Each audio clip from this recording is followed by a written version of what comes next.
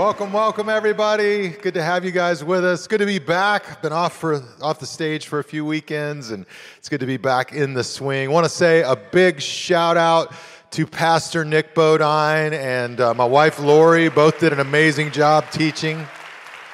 And really, I was convicted and inspired, encouraged. I know you were too. So very grateful for them and grateful to have such a great team here at Central. Well, I want to talk to you a little bit today about dreams. There's all kinds of dreams. There's good dreams. There's bad dreams. I saw this website. It had the top 4 bad dreams that people wake up from, the top 4 nightmares that people have. Number 4 was the test dream. You ever had this dream where you're right before you take a test or whatever, you're tossing and turning and you're bombing the test and, it's bad, right? Number 3 was the showing up without all your clothes on dream. This dream's no fun. I'm just telling you. People are looking at you in your dream. They're pointing at you. You might even think your popularity's going up. Oh, man, check it out. That's awesome. Then you realize there's a whole lot more going on than you realized was going on. And so the best part about that dream is waking up. Number 2 was the teeth falling out dream. It's kind of like the zombie apocalypse, and you dream that your teeth are falling out. And the number 1 most common bad dream is just the falling dream, where you're falling from a building or whatever, and you wake up hopefully right before you hit the ground. I was always told in school, bro, if you hit the ground and you remember it, you're gonna die. And so I just got in my head, did I actually hit the ground? Did I not hit the ground? I don't know. I can't remember what happened. It was a whole thing. So we have bad dreams. We also have good dreams. Watching the Olympics, you see so many people fulfilling their dreams, going after their dreams, accomplishing amazing things, which is just awesome to see. I know you have dreams for your family and your future, your friends, your career. We have dreams, but have you ever thought about this? That God has a dream. That God has a dream, and that his dream isn't simply that we would come to believe in him and follow him and trust Jesus Christ in our lives, but that a part of God's dream is that we would also lean into relationship with other people and be in community in the church so that we can grow and thrive and really live out our purpose. Community is God's dream for his people.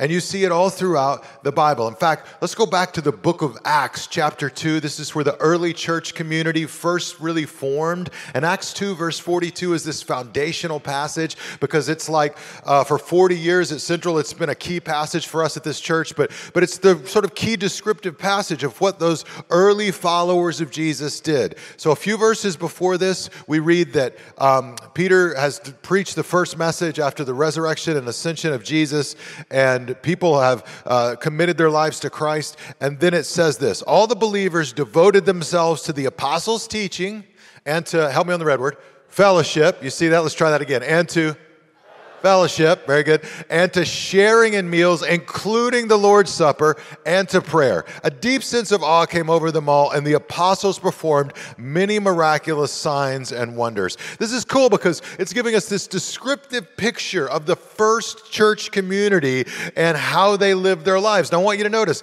they devoted themselves to several things. They devoted themselves to the apostles' teaching. We'll talk about that. They devoted themselves to fellowship, to this idea of sharing life together. Everybody was important. Everybody had a contribution to make. Everybody had a purpose to live out, and they journeyed that together in community. That's what you see the early church doing. So I want to suggest to you today that if you want to sort of move in your life from maybe a bad dream scenario into more of God's dream for your life, one of the ways you do that is you lean into community. My first challenge for you is to share your life.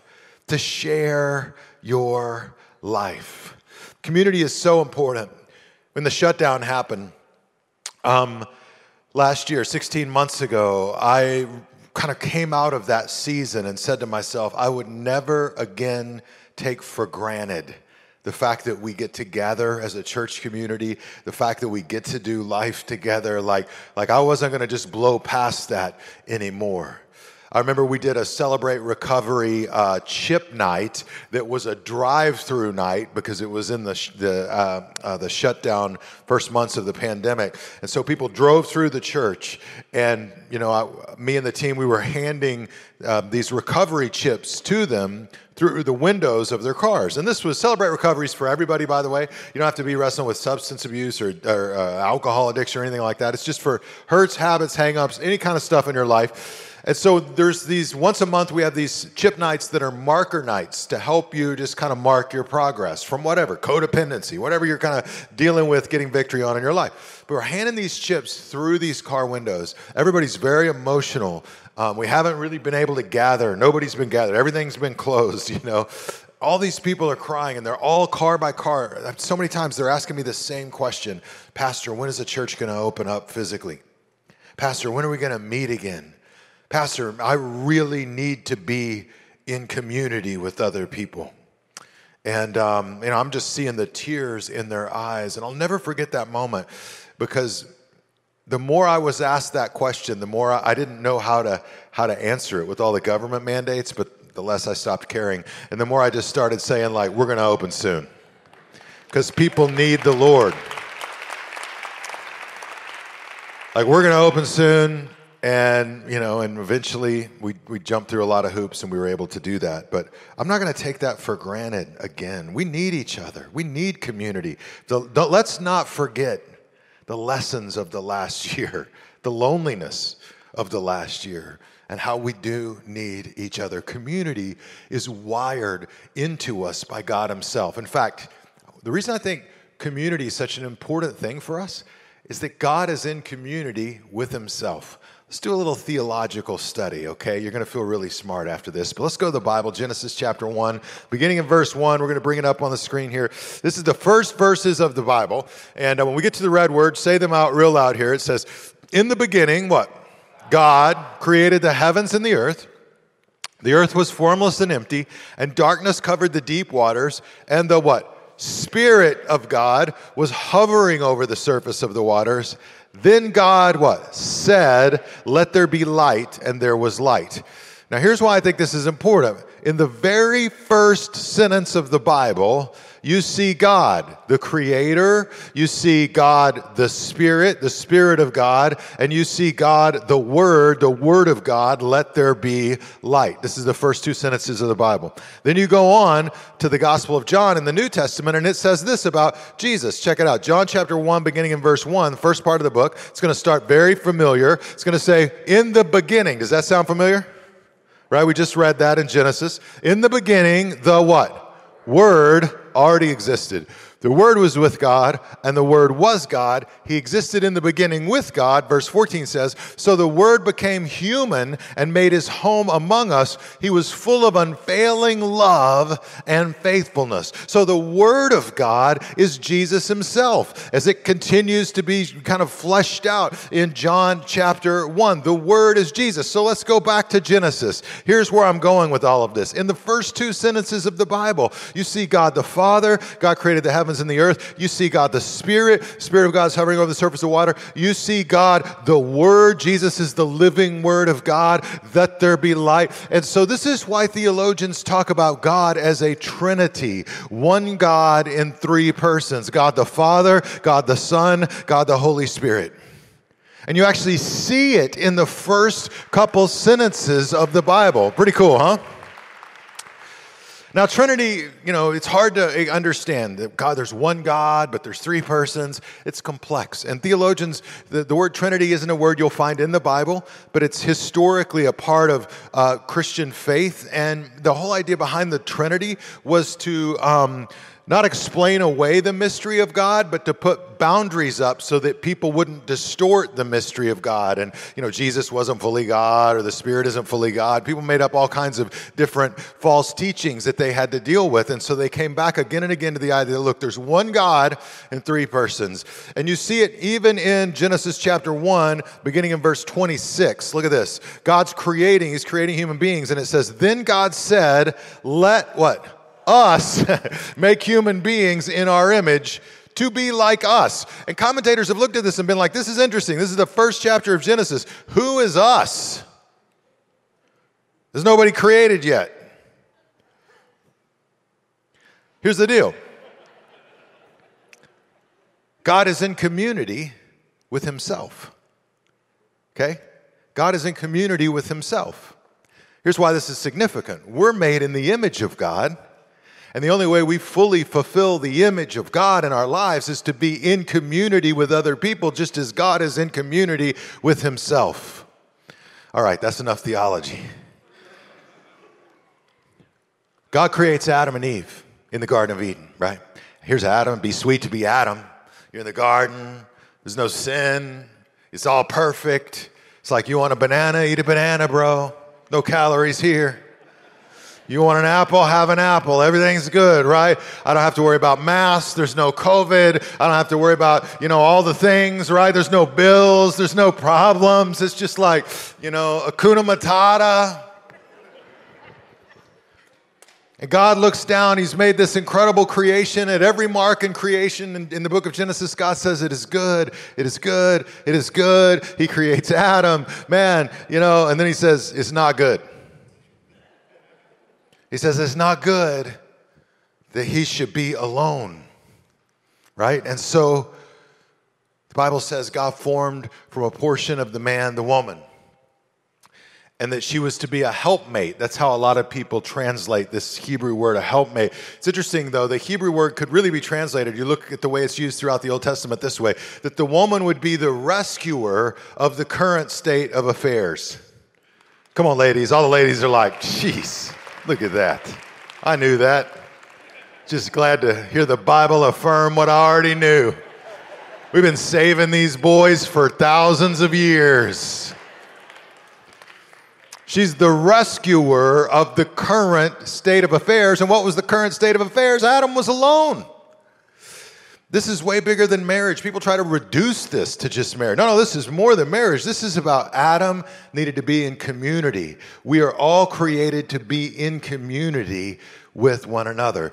And so you read through the Bible, God raises up a guy named Abraham. Through Abraham, he raises up the Israelite nation. And the whole story of the Old Testament is God journeying. He wants a people that's dedicated to him, that's committed to him, that serves one another and serves their community and serves him. And the whole journey of the Old Testament is they go their own way, they run, they rebel. God brings them back. He disciplines them, right? It's up and down. It's all around. It's crazy town. Then you get to the New Testament. Jesus is crucified, he's buried, he raises again, he ascends into heaven. Peter delivers the first message, and boom, this new church community begins. The Bible says 3,000 people were baptized that day. And so, by the way, 3,000 people is a mega church from the very beginning. So don't tell me that large churches are unbiblical, just right out. Size isn't what's important. Because you know what you see in the New Testament? You see small churches and you see large churches. You see house churches. You also see 3,000. Scholars will tell you that you go through the book of Acts, you see that 3,000 becomes 5,000 men. It's likely 20,000 people plus in the church in Jerusalem, like as it's growing. It's not about how big or small you are. It's about, are you devoted to Jesus, to the apostles' teaching? Are you devoted to fellowship, to life together, to serving, right? All the things that we see the early church community do. That's what matters. That's what's important. And so, share your life. Galatians chapter 3, verse 28, here's what Paul says. He says, there is no longer Jew or Gentile, slave or free, male or female, for you are all what? One in Christ Jesus. You are one in Christ Jesus. And that's the unique thing about the church. Thomas Cahill, in his book Desire for the Everlasting Hills, says that Galatians 3:28 is the first time up to that point in human history, at least in literature, that anybody actually argued for the equality of all human beings.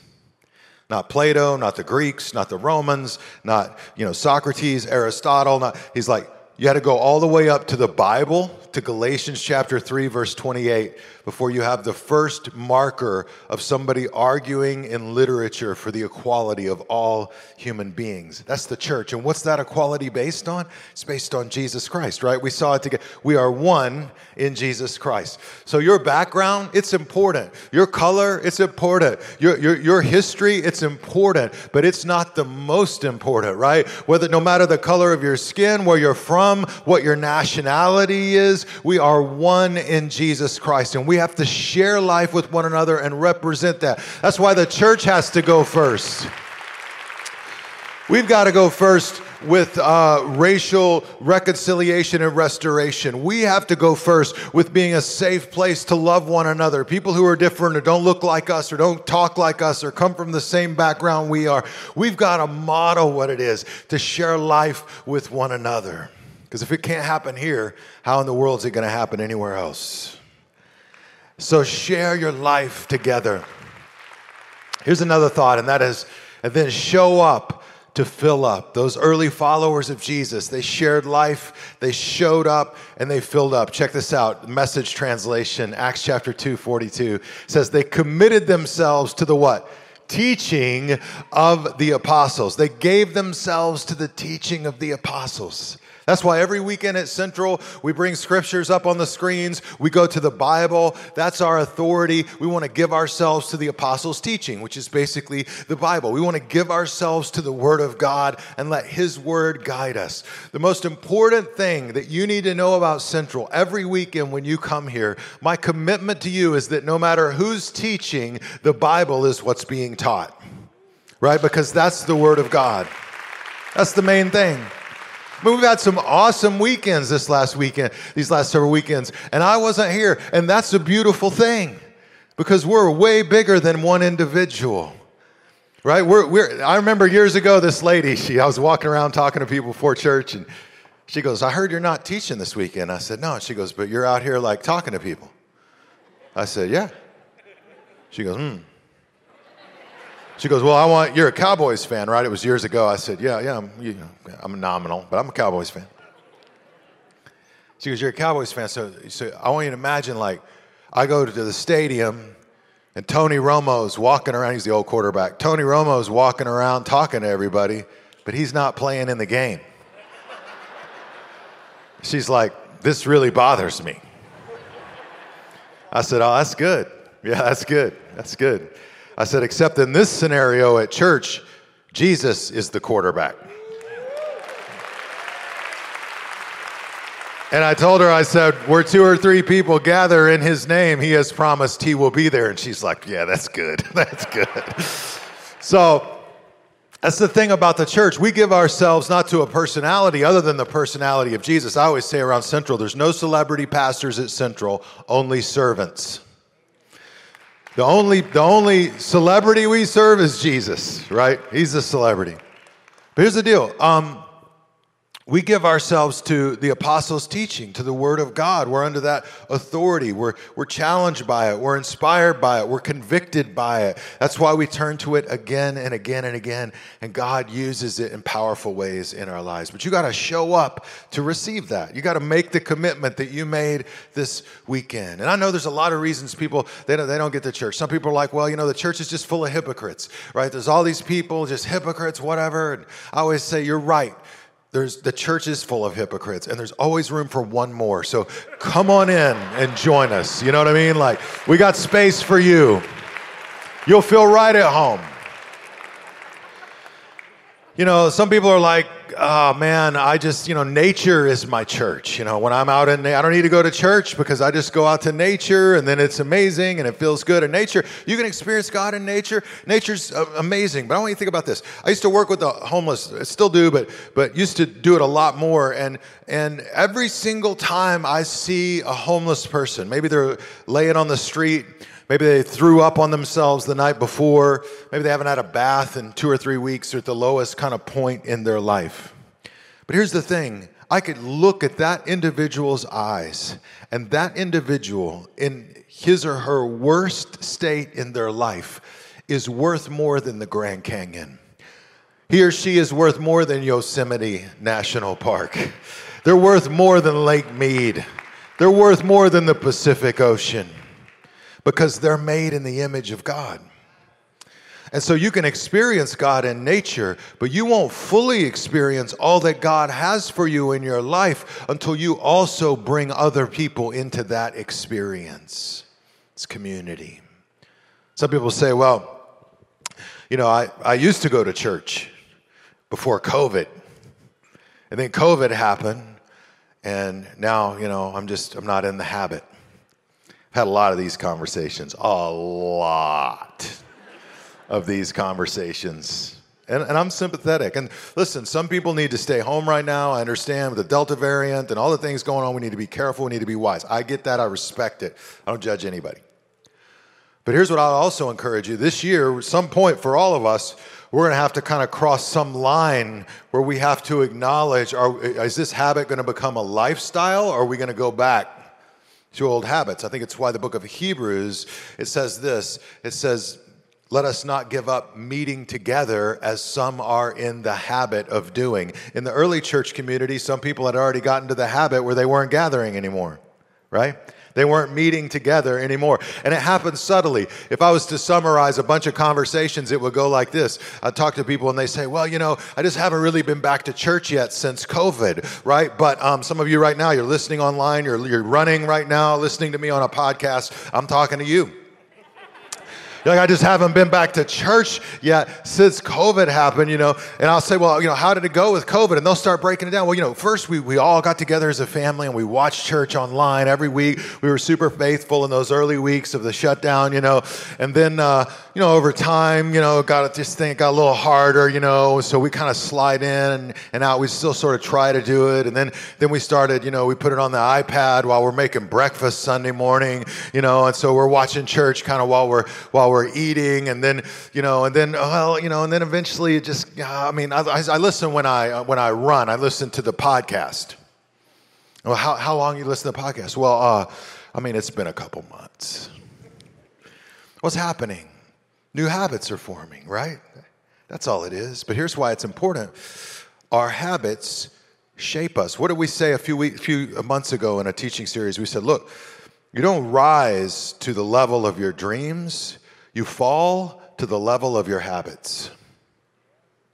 Because your habits are the basic building block that moves you forward or backward in your life, right? So some people are just out of the habit, and I'm sympathetic, but my challenge to you is you need to get back in the habit. Do whatever you have to do to make church a priority, because it's God's dream for your life to be in community with other people. And here's what happens in community. Acts chapter 2, beginning in verse 43. Check out this description of the early church community. It says, a deep sense of awe came over them all, and the apostles performed many miraculous signs and wonders. So they were in awe. God was moving and he was working. They were in authentic community and they were sharing devotion and life together. There was this awe and wonder, and it wasn't at the apostles. It was at who God is and what he's doing in their midst. And friends, listen, we see miracles around here every week. I see people coming to faith in Christ. I see people being baptized every week. People finding meaning and purpose. People experiencing healing. And I stand in awe at who God is. I see marriages being restored, addictions being overcome. I see people going through despair and finding joy even in the midst of that challenging situation. I see good overcoming evil. Come on, I see wisdom overcoming foolishness. I see joy overcoming despair, love overcoming hate. I see unity overcoming division. I see forgiveness overcoming bitterness. I see generosity overcoming greed, kindness overcoming selfishness, hope overcoming hopelessness. I stand in awe because that's what God does through his people. Listen, I see Hope for the City faithfully out there serving pop-up food pantries around our community for 73 straight weeks. 73 straight weeks. I see kids coming in to get backpacks and encouragement. I see students making life-changing decisions in their life for God and for good, and I stand in awe. But I don't look around and stand in awe because of all of the great things we do. I stand in awe because of who God is and that He would use a ragtag bunch of followers like us to make any impact in somebody's life. And what I want you to realize is when you're not in community, that's a lot of stuff you miss out on seeing, right? That's a lot of stuff that you miss out on experiencing. And not only that, when you're not in community, other people miss out on the blessing you would bring to them in your life. Some of you are extroverts, so you love being around people. You're like, this is awesome. Church, awesome. Party, awesome. Game, awesome. But some of you are introverts. And introverts, that's a whole other thing. You're like, man, crowds drain me. I'm tired just thinking about going to church.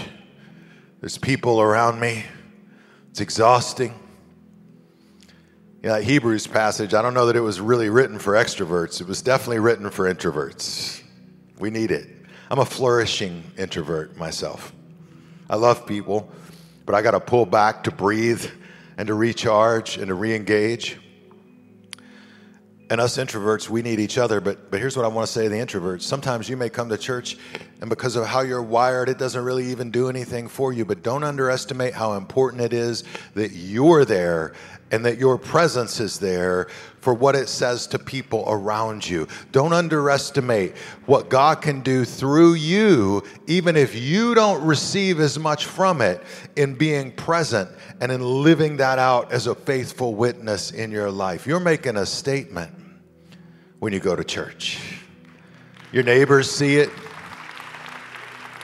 Your friends see it eventually.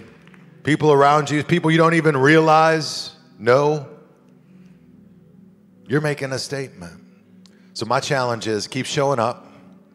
Make a commitment this fall. Keep showing up. Keep praying regularly. Pray bold prayers for each other, for the church. Mark Batterson said, God honors bold prayers because bold prayers honor God. And then maybe commit to take your next step. Maybe this fall is the time. I don't know what that next step is. For some of you, maybe it's jumping in serving, even if it's an hour a month, 15 minutes a week, something big, something small. There's a million options. You can go to central.family and see how you can jump in.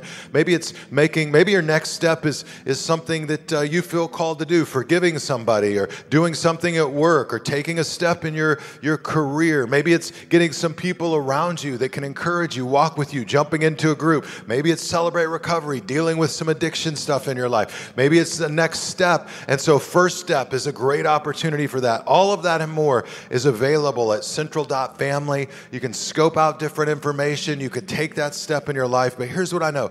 Even if your life is hard right now, and if it feels like it's a bad dream, if you will step into God's dream, not just that you trust Christ and believe in Him, but also that you're willing to step into community and do life with others, that will make a positive difference in your life. They say our life comes down to the basic 5 friendships we have around us, right? So get intentional about the people you're going to put around yourself in your life. Get intentional about the community you're going to lean into, and let that give you life and give you strength as you move forward. Share your life. You were made to be in community with others, just like God Himself. And then show up to fill up. God can fill you in powerful ways as you show up and trust Him. Maybe you're here today and maybe you've never crossed the line of faith. And I'd love to just give you an opportunity to reach out to God and to trust Him in your life. So I want to ask everybody, would you please bow your heads and close your eyes? If you're ready to take that spiritual step, you can begin that journey by repeating this simple prayer after me. Just open your heart to Christ. Just say, Dear God, I thank You for loving me. Thank You for sending Jesus into the world. I believe He died on the cross for my sins. I believe He rose again. Forgive me for my sins. Give me the gift of eternal life. Help me face the challenges I'm up against. God, I surrender my life to You. In Christ's name. Friends, with every head bowed and every eye closed, if that's your prayer today, if it's your commitment, I want to ask you to just slip your hand in the air. Just make eye contact with me, just to say before God, to say to me, you're going to follow him and you're going to trust him in your life. God bless you guys. Just reach out to him today. Thank you, guys. Bless you guys. Thank you. Thank you. Just reach out to him. God bless you guys. Thank you. God, I thank you for each person trusting you today. I pray that you'll just move in their life in a supernatural and powerful way and do a work that only you can do, God. We love you. We praise you in Christ's name. Amen. Well, let's put our hands together for those who made spiritual commitments in their life today. If you made a spiritual commitment, I want to encourage you to go to central.family and just click the link that says, I have decided to follow Jesus. And we'd love to give some resources to you that'll be helpful on the spiritual journey. Well, at this time, let's put our hands together for our location pastors who are going to come out and close out our experience.